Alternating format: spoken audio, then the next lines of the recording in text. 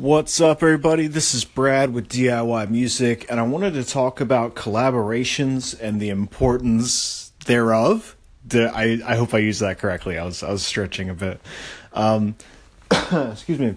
So, as I was just wrapping up that last ambient album, I ended up with a lot of extra material that I think is still very useful, but I'm not ready to put it out right now. I'd like to do something a little bit different, because the album that I did release, the 7 tracks, I feel like I kind of got that idea across of what I created within those 7 songs. And so I would hate to, not hate, but I would rather not put out a whole record that expresses more or less the same sonic idea.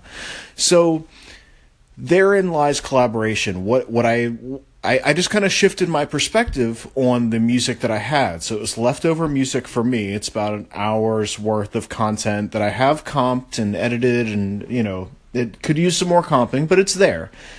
And so rather than thinking of oh, this is just leftover junk from my album, I'm thinking no, this is meat right here that I can turn into a sandwich or something. So I still got more work to do. But the first person I hit up was this guy in Japan. Oddly enough, I never met him when I was living over there, but we became friends on Facebook. I'm sorry, see, this is how long it goes. Not Facebook, MySpace. We became friends on MySpace in 2005. And he did a remix. It's Sunny and Starcuts. I think he might have changed artist names and stuff. It's difficult, even though I lived over there, it's difficult with the language barrier still for me to figure out what he's up to and stuff like that, and even just to communicate what I'm trying to communicate to him. But basically, I just wanted to see if he wanted to pick up these songs and see what he could do with them, and if not, then I've got a world full of other ambient artists that I can contact as well. And so I think that not only do both artists get double exposure and more, and not only exposure publicly, but exposure to different styles of music. Even though we're both doing ambient, the way in which we do it is so different. So that's value. There's just infinite value in collaboration. Especially with the music business, it's all relationships.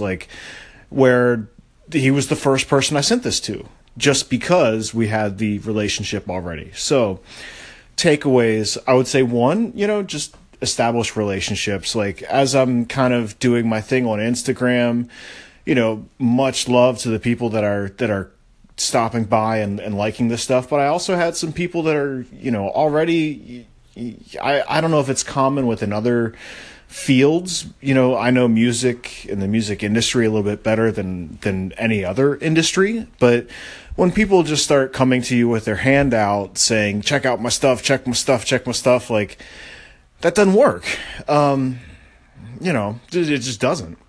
You got to provide value. And so that was a little bit of a sidestep. But long story short, collaborating is great. And if you're, I don't really know that many other ambient artists that I have good relationships with. There's only 1 or 2, but that's one thing that I'm going to work on, is trying to reach out to other artists within ambient. I've done it within hip hop a little bit and got a couple little seeds growing, and so I think that's also important. And then also the stuff that you would consider B-sides or trash or leftover songs or whatever you want to call it, think of it as it's half of a song maybe or something. It's material that if it's good enough, you can send it to someone else and ask them if they want to put their spin on it.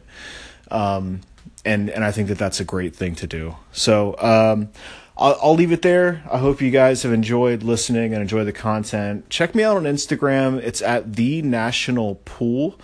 And I do a lot of tech stuff, a lot of Pro Tools, a lot of machine-based tutorials and stuff on there. So check me out on there. And hope everybody's doing well. I'll talk to y'all soon.